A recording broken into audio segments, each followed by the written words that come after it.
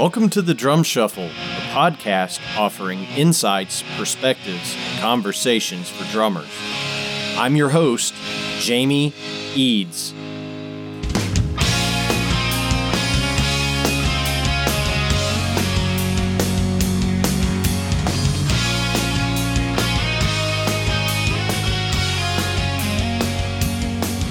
Hey, how's it going, everybody? Thanks for tuning in to the Drum Shuffle. This is episode number 15. Jamie Eads joining you as always. I want to thank you again for tuning in. We really do appreciate it. We have a great show today. I grew up with my older brother, Doug, who is 13 years older than me, and his all-time favorite band is REO Speedwagon. So I grew up hearing REO Speedwagon music quite a bit in my formative years. So to say that I was excited to be able to have Bryan Hitt from REO Speedwagon would be an understatement. So we're going to be joined by Bryan here in just a second. So everybody, please stay tuned. Los Cabos drumsticks may be the best kept secret from drummers today. Los Cabos Drumsticks makes the finest tools to touch a drummer's hands in the business. The best news, almost every popular stick size is available in both white hickory and red hickory. If you don't know what red hickory is, it's made from the heartwood of the hickory tree, unlike regular white hickory, which is made from sapwood. Red hickory drumsticks will hold up to even the hardest hitting drummers. Their durability comes from the density of the wood, but they do not sacrifice the feel. Please visit LosCabosDrumsticks.com to learn more about their products. And don't forget to ask at your favorite retailer for Los Cabos drumsticks. All right, guys, we've got a great conversation for you today with Bryan Hitt. Of course, Bryan has spent the last 28 years in REO Speedwagon. Bryan worked also with the Spencer Davis Group. He also spent some time in Wang Chung, which was just a huge band in the mid 80s. But Bryan has been out on the road every year for the last 28 years with REO Speedwagon, which is just one of the great rock and roll stories. And Bryan was very generous with his time, and we were able to catch him in his hotel as he had just flown in to a show site and was getting ready for the next day's activities. They are out on the road, so please pick up a ticket, go out and see REO Speedwagon. So without further ado, here's Bryan Hitt from REO Speedwagon. Good evening, Bryan. How are you today? I'm doing very well, thank you. Good. Well, thanks so much for taking the time and coming on the Drum Shuffle. We really do appreciate it. No problem. Glad to be here. Absolutely. Well, I know that the Speedwagon is out on the road. You guys are doing dates with sticks, and I know that you literally just flew out to a show site. So again, we do appreciate it. Bryan, what we typically like to do, tell our listeners, where you grew up and how you got into music.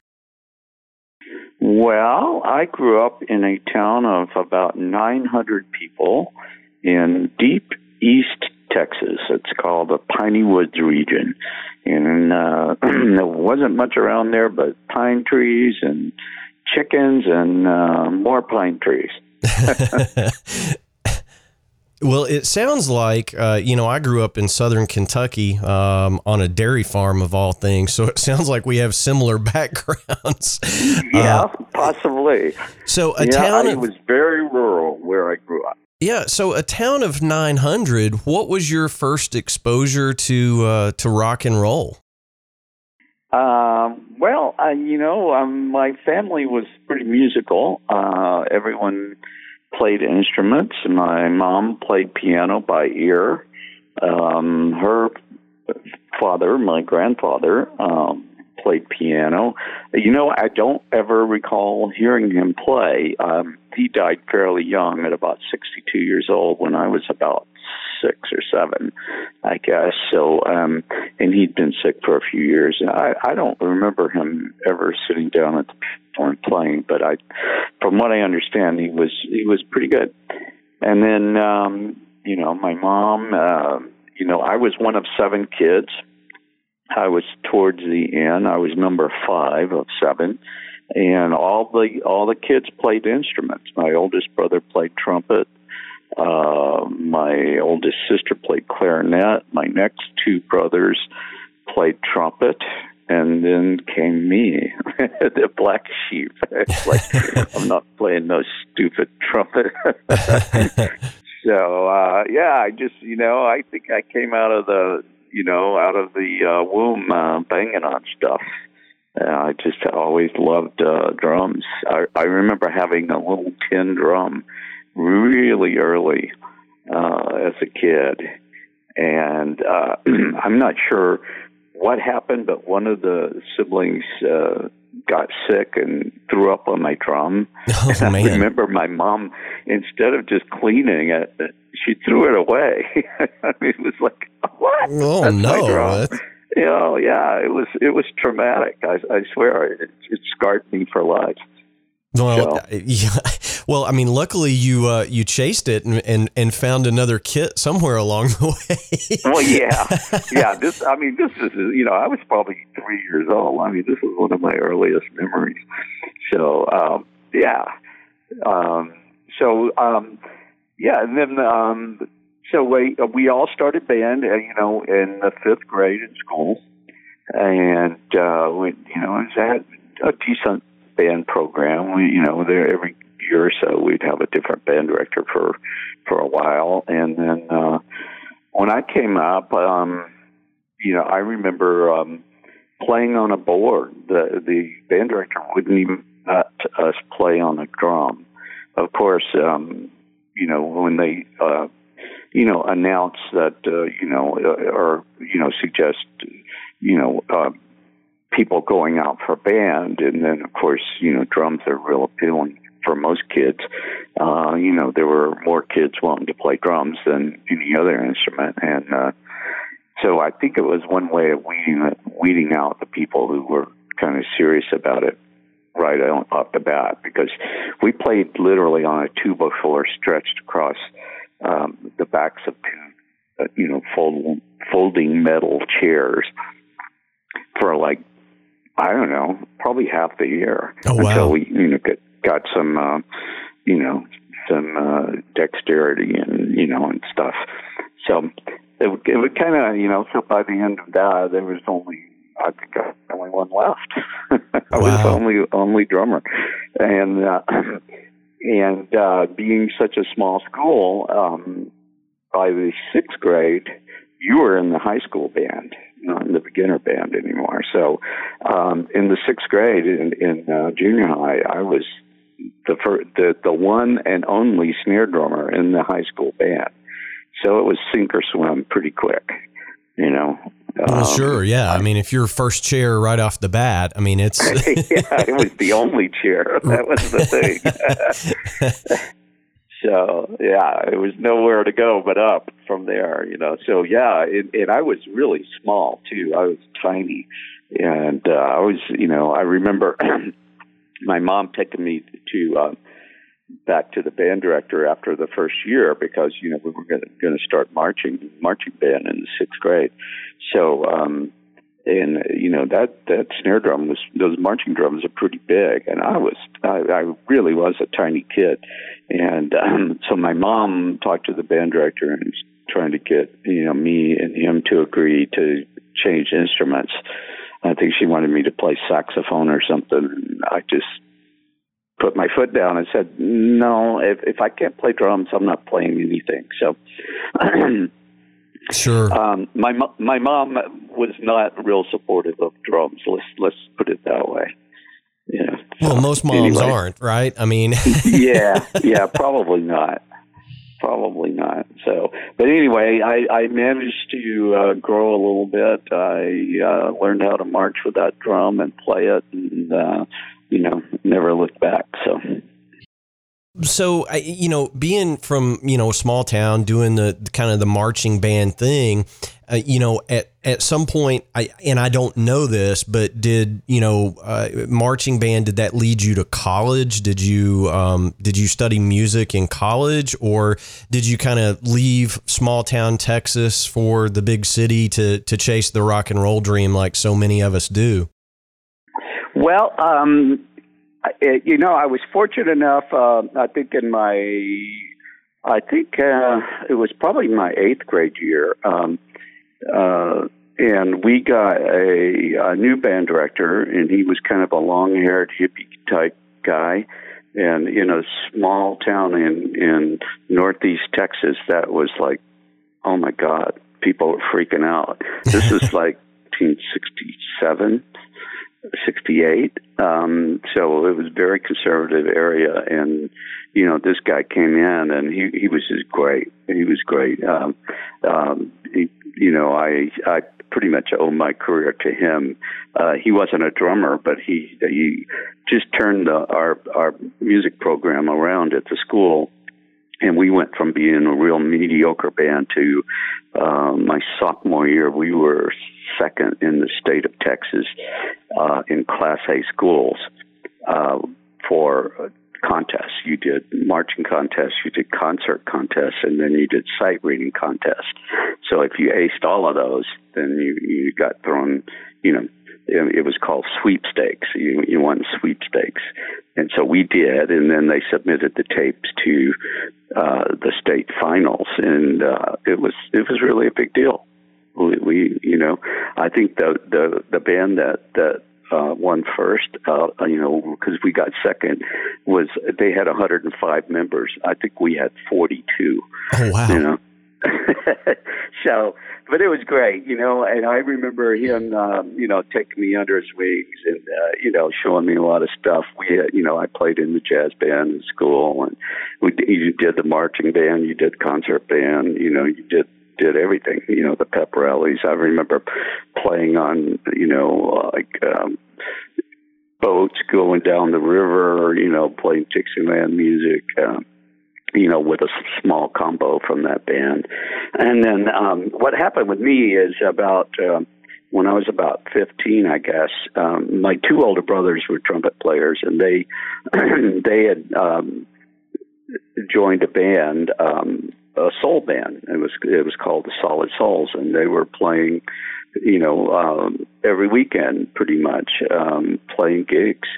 CFW halls and, veterans things and, dances here and there, small time stuff. And it was really a pretty good band. They played all, soul music, James Brown, Sam and Dave, Wilson Pickett, Otis Redding, that kind of stuff. I got better than their drummer, and I think he was starting to give them a little bit of trouble. And so they fired him and hired me. So at 15, I was in a band with guys, all older than me, and we were, working, making money and stuff. And I bought a motorcycle, and Well, yeah, because what else does a drummer do with his money besides buy a motorcycle, right? Of course. A life of great decisions. The first being I'll be a drummer, right? Right. Yeah. Yes. Well, of course. So, it had to be cool then, I guess, playing with your brothers as a young guy. I mean, and kind of cutting your teeth that way. Because, we're all in, garage bands or whatever as young guys. But your older brothers will really beat up on you a little bit, if you're not, if you're not playing the groove exactly the way they want it. So I'm sure that was super formative for you. Yeah, it really was. Was I towing the line? Probably not. But, we were high school kids, and younger. I think I just started high school when I joined that band. So, I was, we did it for like 2 years before. And then my mom remarried and moved to Alaska, and I stayed living with my grandmother with my 2 older brothers in Texas for a year. And, because I had, I loved the school band. I was very involved in that. And then we had the Solid Souls. I was working and making my own money, and I didn't want to move to Alaska. So I stayed, in Texas, and, not much supervision and kind of running wild and, just doing things that kids do. And after about a year of that, the law came down that you are going to Alaska. And as it turns out, it wasn't a bad deal for me. The Solid Souls broke up. My band director left, that school, and it wasn't much around there for me anymore. So, yeah, I made the big move to Alaska, which for me was, I moved to Anchorage, which is about 250,000 people at that point. So that to me was a big city, cosmopolitan. I mean, it was like happening, So, yeah, I moved up there, went to, finished high school up there my last 2 years. Got in the band program at school. I hated it. Just wasn't the same. It wasn't the same. So I think I didn't even play in the band my senior year, and I was only in school for half a year anyway. I graduated early. I had enough credits, and it was like, I'm done. So, but then as far as college, I didn't do any college. I went, for me, pretty much right out of high school, I did some odd jobs around, and then started getting, I had kind of quit playing for about a year, really, because I just didn't like the program in school there at all, and just busy, with a girlfriend and this and that, and working a job after school. So I just I quit for a long time, and then I'm not sure why or when I got back into it, but shortly thereafter, and started playing around with friends more. And it was kind of a drag for me because I'd been in a real professional outfit we had a PA system and, Fender Bandmaster amps and Farfisa organs and, cool gear, and we're working and making money. And then to go from that to, jamming with, a guitar player in his living room, at his parents' house was not quite the same. So it took me a while to kind of, get back into the music thing there, but I did, and there were a lot of opportunities to play, and I got a pretty good band together, and we started working. And about that same time, I was a mailman right out of high school up there in Anchorage, and getting up early. I mean, you'd clock in at 6 a.m. and once we started playing bars with the band, the bars in Alaska stayed open till 5 a.m., especially on the weekends. So you would be playing from 9 to 4:30 on the Friday and Saturday nights, and getting up to go to the post office was not a priority anymore for me. I'd imagine not. Getting home at 5. So, so I quit the post office and went to, just thought, I've got to give this a shot. So we did. And, I starved for a while, but things worked out, and, bands got better and started making more money and better gigs. And, I stayed up there for 10 years and, played all kinds. I got to, one thing that was great about being a kind of a big fish in a small pond was getting to play a lot of different types of music, from like piano, jazz trios to, you name it, funk bands, rock bands, I got to do a little bit of all of it. So it was kind of really good for me. Sure. Well, I mean, it just makes you a really well-rounded player when you get to play in so many different, situations and groups. You can speak to it, far better than I can, but when you can cover all those styles, the gigs come so much easier. If you can step into any gig and play comfortably, you're going to get a whole lot more phone calls, no doubt about it. Yeah. And there wasn't a whole lot of competition. It wasn't that I was that good. It was just there wasn't anybody else that was much better either. So it was kind of, I just happened to be in the right place at the right time a lot of times. Sure. But, I took it seriously, and I learned a lot from all of those gigs. And,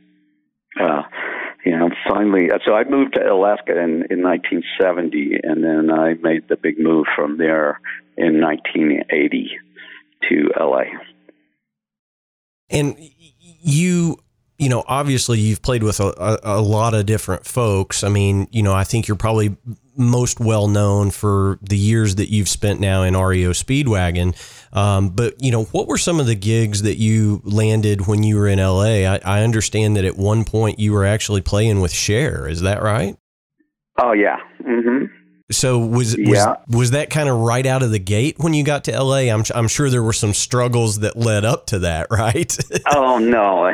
Yeah, I was, I pretty much starved for a while in LA. It was, I knew one person there, my ex-girlfriend, who we got back together when I moved to LA. And we started a band, just a, cover top 40 band, and started playing little gigs and and then that got better and better. And so, but I remember a few times in a few clubs that I just wouldn't be caught dead in now, playing, for like people and making and thinking, man, how much longer can I do this?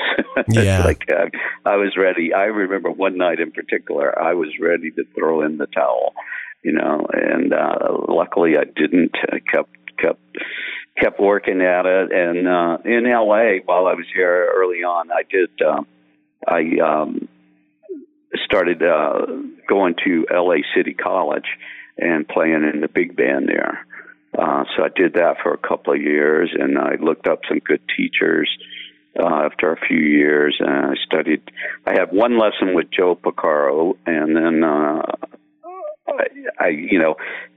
at that time I was playing traditional grip, and he said, "Man, you should just switch to match grip." And I was, why?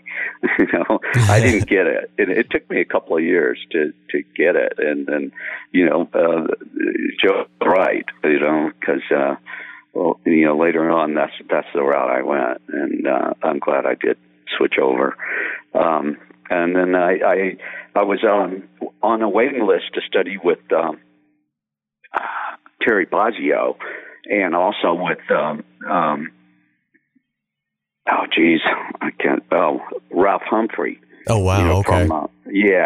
And I'd been waiting for Ralph for a long time, and then I called, then I got tired of waiting, and then I called Terry, and Terry said he could take me, and then I swear to God, that same day Ralph called me and said, "Well, okay, I can take you now."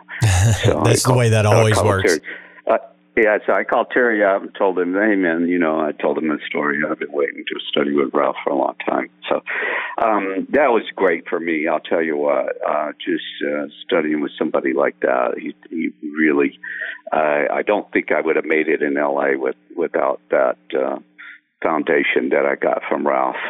It just started from sitting right and positioning the pedals and stuff and the snare drum in the right place, and we built it from there. And I remember I had a little kind of a jazz fusion thing I was doing at the time, and we did a pretty sophisticated recording, and I thought it was pretty cool. And I brought it in and played a song for Ralph, and Ralph said, "Bryan, you got some great ideas here, man, but the time is not happening. It's not happening." And you know what? He was right on. It wasn't happening. So, man, I'll tell you what, I bought me 3 or 4 metronomes, and I got to work and started, working on the time thing. So, which was a godsend for me, because, that was right about that time was the advent of drum machines, and everybody got real time conscious. And, if you couldn't play in time, then you just had no business being there. So that was great. So, yeah, I got a lot from Ralph for sure. I studied from him for about a year, and then things started popping for me in L.A. I worked through a bunch of top 40 bands. We were on like the main circuit in LA, in town, playing clubs, making good money. I mean, it was the top of the heap as far as that went, but it was all playing cover tunes. So we got a band together with some really good players, and started working on original stuff, but also playing clubs. And then we got, because there was no way to keep that caliber of players together for that long and not make any money. So we played clubs at night, and we got on the really good circuit again. So we were making some change, and and we got a record deal, in about a year's time. And the band went on, and we made a record, and it went plywood, and our singer got too big of a head. He thought, well, since we're signed to a record deal and stuff, we can't play top 40 clubs anymore. So then we proceeded to starve for a while.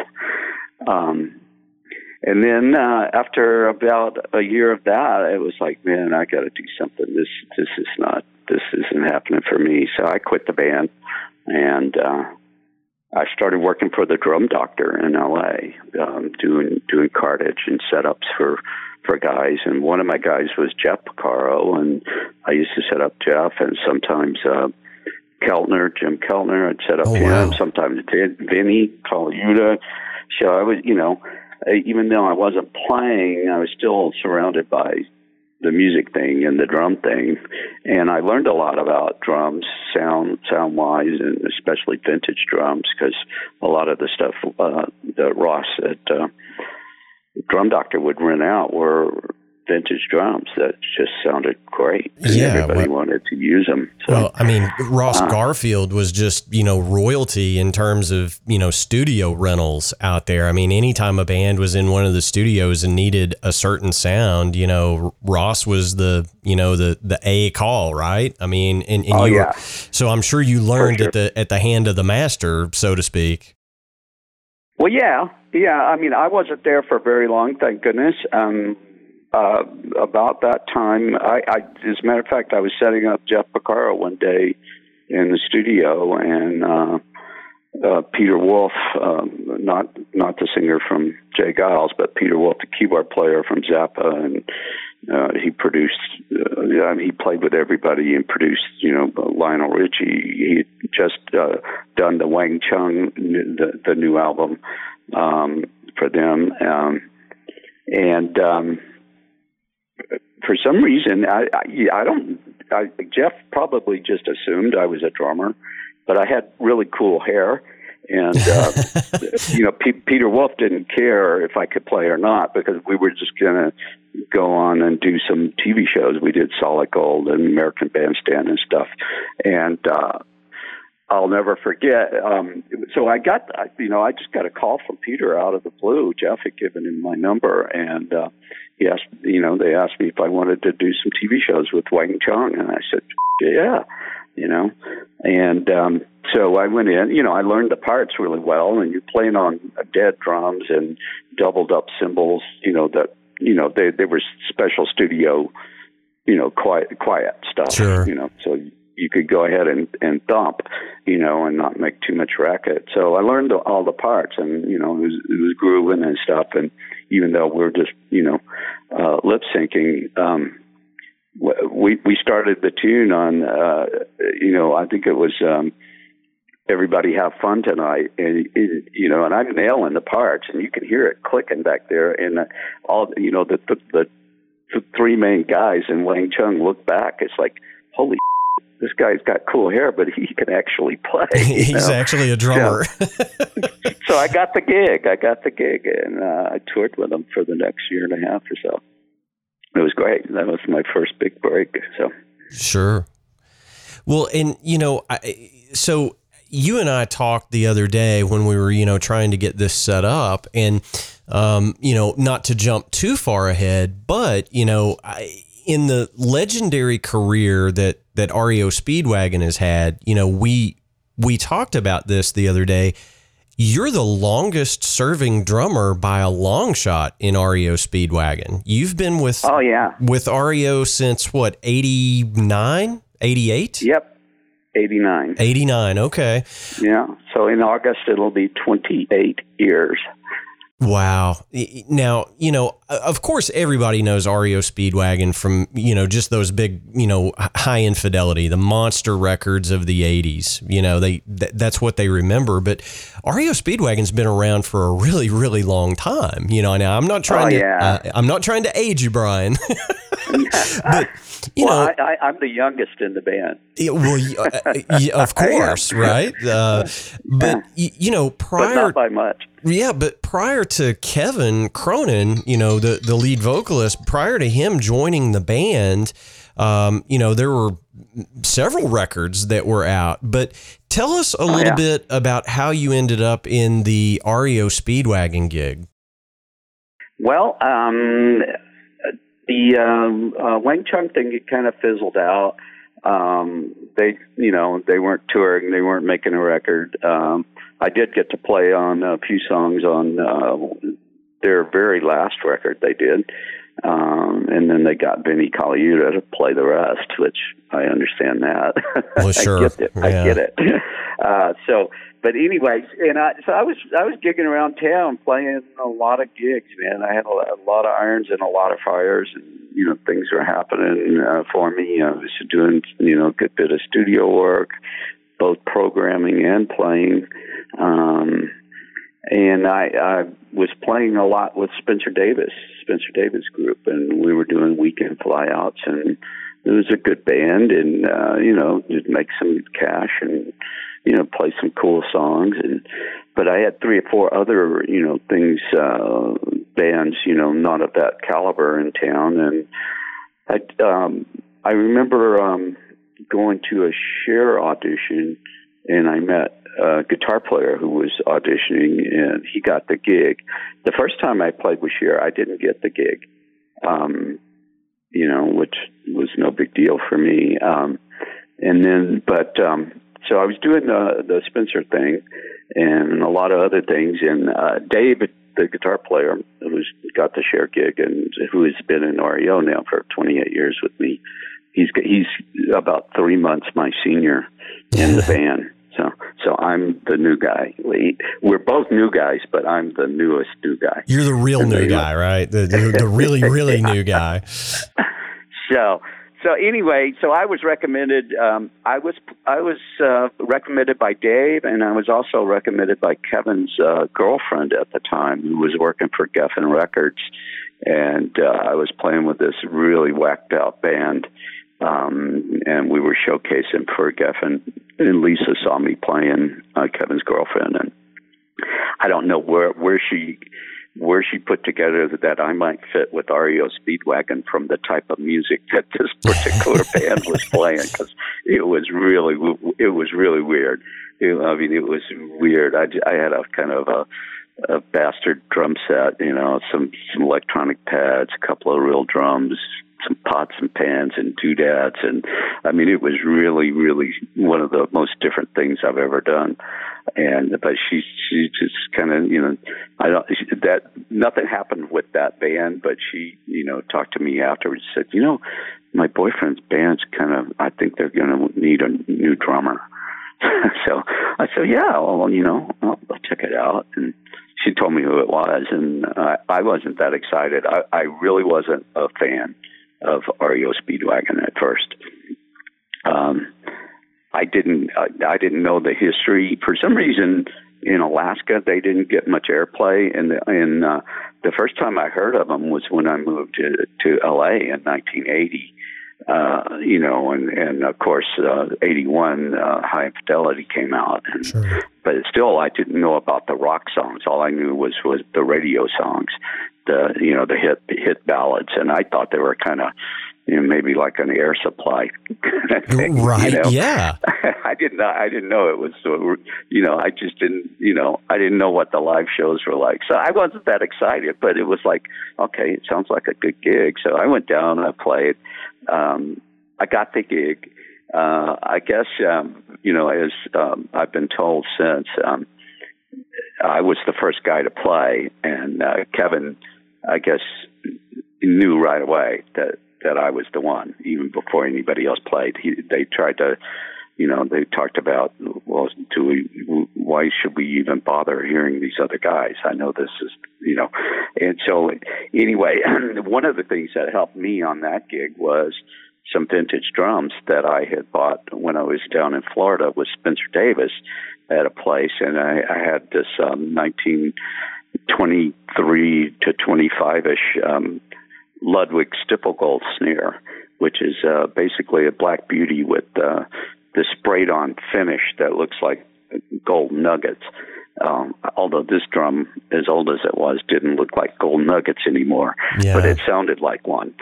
So I brought that in, and that was the drum I auditioned with, and Kevin just fell in love with that drum right away, which was cool, because he plays up.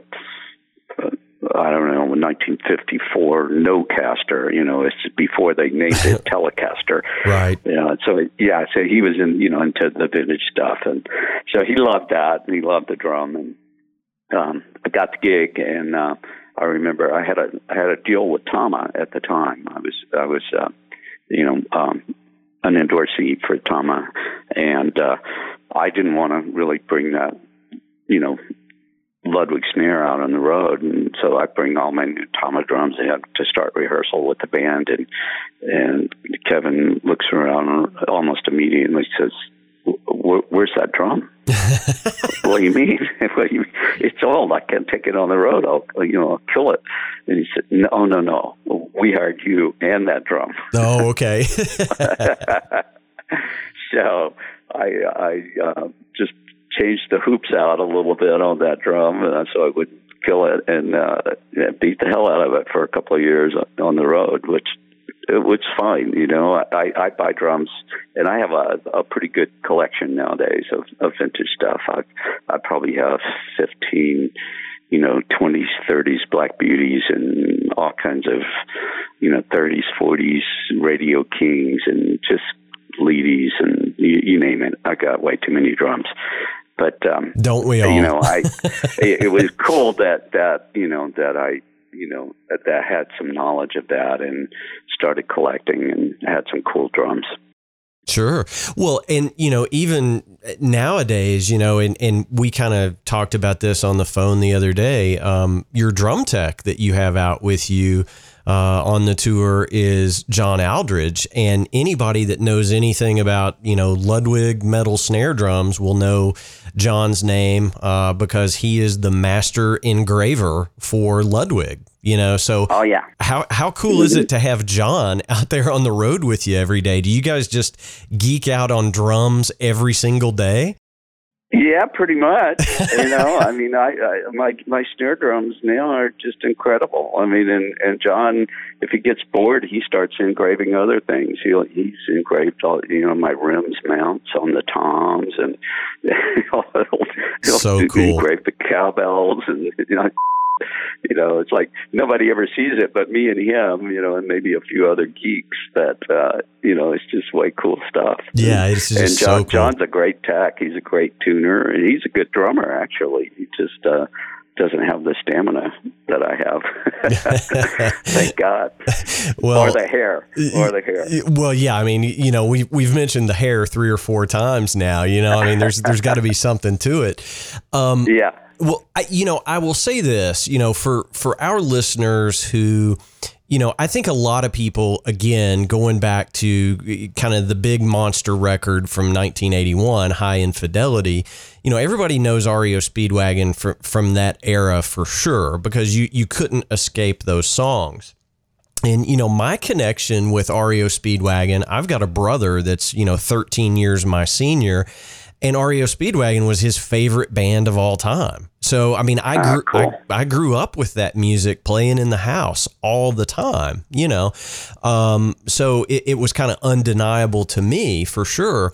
But, I've seen you guys live, and, obviously you have to play the hits. I mean, everybody knows that when you're out on the road, you got to play the hits.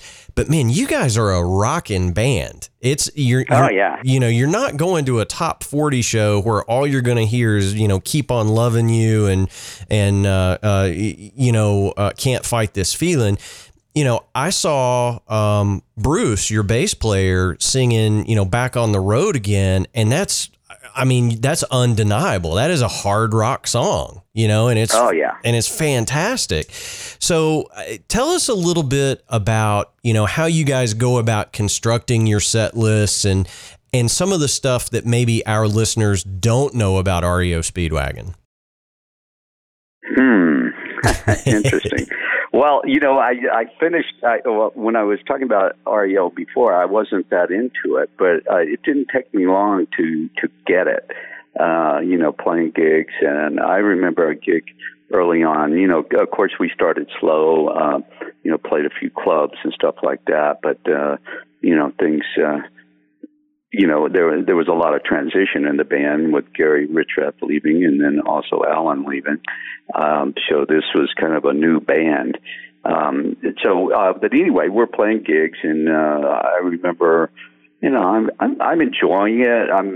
They one great thing, they made me a member of the band immediately. Never a sideman. So from day one, I was a fifth member of REO Speedwagon. That's awesome. Very cool. That doesn't happen anymore usually.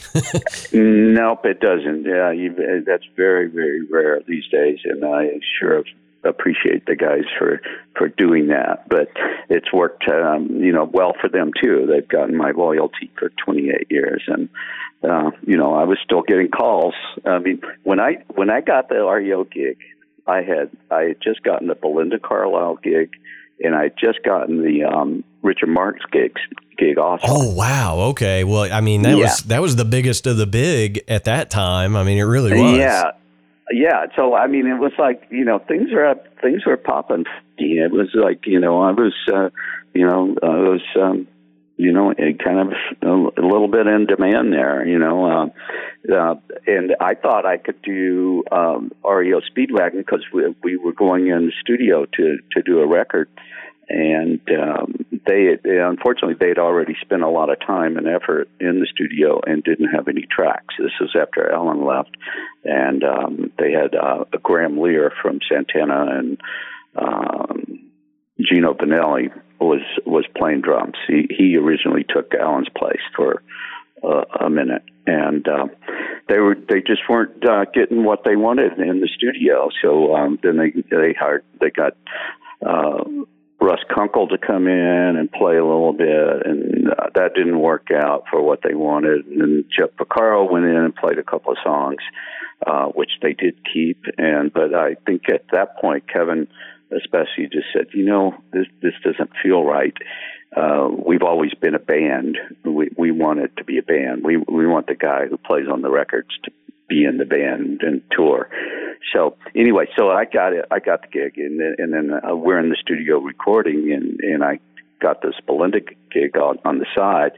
And the thing with Richard didn't work out. We couldn't agree on money, so I just told him thanks, but no thanks. But REO, I went to REO and I said, well, okay, I can do this gig for like 6 weeks with Belinda. I'll spend 2 or 3 weeks in the studio with you guys. And they said, oh, that'll be fine. Yeah, you can do that. So I committed to the Belinda thing. And then when we went in the studio, they decided that maybe that wasn't a good idea. Yeah. So anyway, then I finished my tracks in less than 2 weeks. They'd already been in the studio for over a month. I didn't have a track. So I finished the record, and then, it was time to go out with Belinda, and they said, we were still in the studio recording. I hadn't finished yet. But they put the nicks on the Belinda Carlisle thing. So anyway, I didn't get to do that, even though I got the gig. But anyway, with REO also, once we started playing some good gigs, and I saw what it was and how the audience reacted to the songs, and how the band was more than just a couple of big ballads.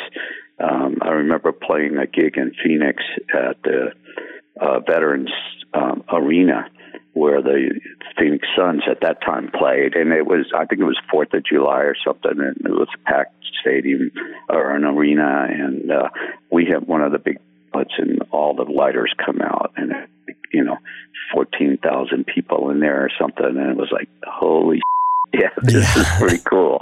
I think I can hang with this, Yeah, for sure. So, yeah, it was great. So, well, I mean, I think what's, obviously you guys have been doing, and I don't know if it's an every year or every other year kind of thing, but you guys have been going out quite a bit with Styx, and doing, kind of long runs where, you guys will headline one night, Styx headlines the next night, that kind of thing.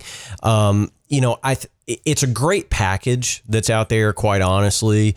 I think the two bands complement each other really, really well. And you mentioned Dave Amato earlier, who is, you said you're senior in the band by 3 months, just to show what a big rock and roll geek I am. But, he's a bona fide rock guitarist. That guy sang backup on Motley Crue records. Oh yeah. I mean, sure. he was kind of the secret on Girls. Yeah. That's Dave. Yeah. I mean, he was kind of the secret weapon for a lot of those bands in that era. He would go in the studio and do those super high harmonies. I mean, how cool is it hitting the stage every night? You're on the road with Styx, and that's just a huge rock show, but you've got a bona fide, guitar god there, and you've got Kevin Cronin and Bruce Hall, fantastic bass player. How cool is that gig every night, man? I mean, really?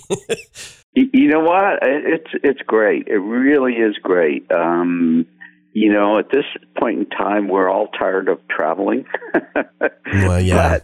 But that hour and a half, 2 hours on stage is just it's the gravy, man. It's the our motto is we get paid for traveling. We play for free. Yeah. Well, I mean, I think all of us say that, my joke is, I play for free. You're paying me to set up and tear down at the end of the night, right. Yeah. So I hear you. So what does the future hold for REO Speedwagon? I mean, obviously, you guys have been around for a long time. You've been in the band 28 years, as we discussed, but, any new music on the horizon, or are you guys, happy to do your runs every year, every other year? I mean, what does the future hold? Well, we have toured every year for 28 years. Okay. Yeah. And we don't plan to stop that anytime soon. I think the only thing that will curtail that is if someone's health gets bad. There are no plans at this point to not tour. The last few years have been as good as any years that we've had since I've been in the band. Since the heyday of the early '80s. We're playing better gigs, good audiences, more money, all the good stuff. We can't sell arenas by ourselves, or sheds, as we call them, the outdoor amphitheaters, but we can usually find someone to team up with, like a Styx, or, we just finished that tour with Styx we did last year, and then we did about 5 weeks early this year with that, and we just finished last week, and then we're just playing a bunch of shows by ourselves for a couple of months, and then we go out with Chicago for the remainder of the summer. Oh, and wow, okay. We'll be in the middle slot with Chicago, whereas with Styx, it's a co-headlining thing. It's total, there's no upper billing, and we just book the shows and then decide who's going to close what and divvy them up. There's no, I mean, obviously they have some markets where they might be stronger than us and vice versa. Sure. And we try to honor that, but otherwise it's just like, okay, you take this gig, we'll take that one. You take that one, we'll take this one. And it's been a great working situation. We love all those guys. Our crews get along together. I mean, it's just a fabulous thing. And, even though it seems like we do it about every other year with them, last year was the first time in 6 years that we had toured with them. So, we were ready. Has it really been that long? The audiences were ready. Yeah. Well, I mean, I can't believe it's been that long. I mean, the years start running together. Don't they? After a while. Well, here's the drum geek in me coming out. What a monster Styx has behind the drums in Todd Sucherman, right? I mean, how cool is it to be out on the road with that cat? Oh, it's great. You know what? I admire Todd's playing.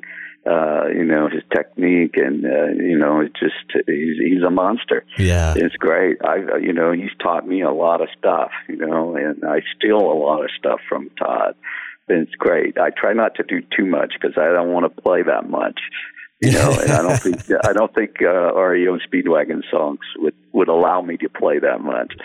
But I love Todd. We're buds, man. And even on this last Styx tour, we had Don Felder from the Eagles opening all the shows with Steve Stanislaw playing drums, who's no slouch either. He's a really great grooving drummer. So the three of us together, it was a force to be reckoned with, every night. A real hoot, I'm sure. It was great, and yeah, it was so much fun. Well, that's awesome. Well, Bryan, I want to be respectful of your time. I know you took a flight today to get to where you were going so that you guys can do some shows, and you're out on a run right now. But I do want to ask just, a couple of final questions. Who were your biggest influences coming up? I mean, who are the guys that get your juices going in terms of drummers? Well, I think early on, I didn't even know who the guys were. Well, my first inspiration was Cubby from the Mouseketeers, for sure. Seeing him on TV, and Little Ricky on Lucy show. Yeah. Little Ricky was badass. Yeah, for sure. Yeah, so I think those were early in. Really, it's like, wow, they can do that. That might be fun. And then, of course, growing up, I was into the soul music, and so I loved all those drummers, and I didn't know who they were. They were pretty much anonymous, but something about those grooves, man, it was just like the right thing at the right time. So all the James Brown drummers and all those, the guys that played on those Stax records and stuff. And, Al Jackson Jr., yeah. All the Motown, it was great. Even Stevie Wonder, geez, what a drummer. What great feel and ideas. And then later on, I remember like Cream and Chicago, of course, were big influences. And there's so many great drummers. I hate them all. Me too, and I jokingly say to a lot of my guests on the show, I have to hate you because you're so much better than me. It's kind of my little joke, but, what's cool about us drummers, that I think is different from, guitarists, and I'm not trying to put guitarists down or anything like that, but, us drummers, we give credit when we steal things. It's like at least me, I'm always taking something from somebody else's playing and adapting it to my playing, but I'll give credit, and it's like, no, this lick, I picked up from watching Bryan Hitt in REO Speedwagon. Guitarists are just like, no, I invented that. All right. Yeah, I know. And you know what? I think drummers have a better camaraderie in general, than a lot of other players and musicians, singers. You know, Without a doubt. Yeah. I mean, there's a fraternity of drummers, you know, that you know, we're all cheering for each other, and you know. Absolutely. And you know, I think it's just we hang.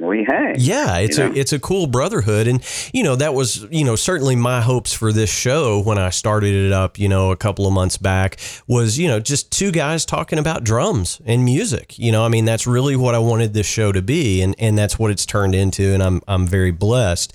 Bryan, one final thing that I want to touch on before we let you go. I'm going to let you get a good night's sleep so you can play a slamming show tomorrow night. One thing that we do with all of our guests is we ask for, you know, a piece of advice for other drummers or other musicians, and it can really touch on anything you want it to, but share a good piece of advice that you think might help our listeners.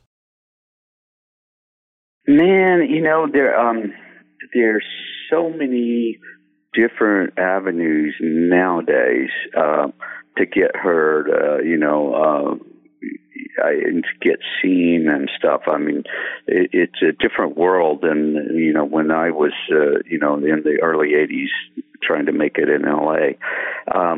One suggestion, though, I think it really helps to be in an area. I mean, if you want to play drums in a famous rock or whatever kind of band, you need to be somewhere where those bands are. If you're living in Podunk, Kentucky, you know, and you're thinking you're going to be a rock star, that might be a little tough. Yeah. You know. So I you know, I mean, there's Nashville, there's New York, there's L.A. I'm sure there was Seattle at one time, although I don't think it would be the place you'd want to move right now, being a drummer. But you know, you kind of got to go where the sun shines. You know, where the stuff's happening, unless you just get lucky and you grow up and your high school buddies get really good and you've got a different, unique sound and you're making noise and you get signed and everything's rosy. So, you know, there's no, you know, one size fits all for anyone. But my advice would just, you know, and practice when you're young. I mean, practice when you're old too, but you'll have a lot more time to practice when you're young than when you get older, when you're working all the time, when you have a family, when you have commitments, you have, you know, stress, things, you know, just life happening. And it happens so much quicker now than it used to. So I would say definitely, you know, don't put yourself out there too early, because, you know, you might only get one or two shots, and if you blow those first two shots, you know, it may be over. So. Yeah, you're exactly right. And, you know, it's so many young folks today, you know, ask, what is the shortcut? How do I get there? And, you know, we jokingly say a lot of times, you know, I can get online and find, you know, an 8-year-old that can outplay me. You know, I mean, it's not hard to search it out and find it now. Everybody's a good player these days, it seems like. Right. You know, and it's not lost on me that, you know, there is a certain amount of luck involved, but there is no magic bullet. There is no shortcut, and no amount of, you know, videos or, you know, Facebook likes or whatever is going to give you a living in the music industry. That's for certain. Right. Yeah. You know, if I could say one other thing, you know, it's not all about playing fast, or, you know, it's you know, gigs is, you know, I mean, drummers don't hire drummers, you know, for one thing. Thank God for that. Yeah. You know, I've never gotten a job from another drummer. I might get turned on to one, but only because they couldn't do it, but never hired by another drummer to play on anything. But what am I get? Just, you know, people want to feel good. If you can make people feel good when you're playing with them, other musicians, that's what they want to know. That's what they want to feel. They don't want to hear your fastest riff over and over. They want to know that you can groove and feel the beat where they feel it, and make the music sing. Yeah, absolutely. It's at the end of the day, it's all about the groove and making the dudes and ladies in your band know that the foundation is going to be there no matter what. That's the that's the name of the game. Bryan, thank you so much for taking the time and coming on the show. We really do appreciate it. Folks, REO Speedwagon is out there this spring and summer. Go see these guys. They will be coming to a city near you. Pick up your tickets. Go check them out. Bryan, you're welcome on this program anytime, sir. Whenever your schedule will allow, we'd love to have you back. Well, thanks. I'd like to give a fefew props here if I could. Sure. Real quick, I'd like to thank my wonderful drum tech, John Aldrich. It is a blessing to have a guy like that working for me, setting up, tuning, making my drums look pretty every night. Also, Ludwig, Zildjian, Vic Firth, Evans Heads, Axis Pedals, Gibraltar Hardware. I'm sure I'm going to probably leave some out. LP Percussion, Pintech Percussion, and I hope that covers it. Probably not. It's great to be famous. For sure, and a lot of folks ask me, they'll say, these gear companies and things, and what you just did right there is exactly what our gear companies want us to do, and that's spread the word. And you and I have both been very blessed to have really good relationships with these great gear companies that keep us going out there. So we appreciate you taking care of your companies that take care of you. And if you haven't seen Bryan's beautiful Ludwig kit that he's touring with, do a couple of real quick internet searches, because that is one fancy outfit you've got out there on the road, Bryan. Yeah, it's pretty cool. It really is. Bryan, Jamie, thanks so much.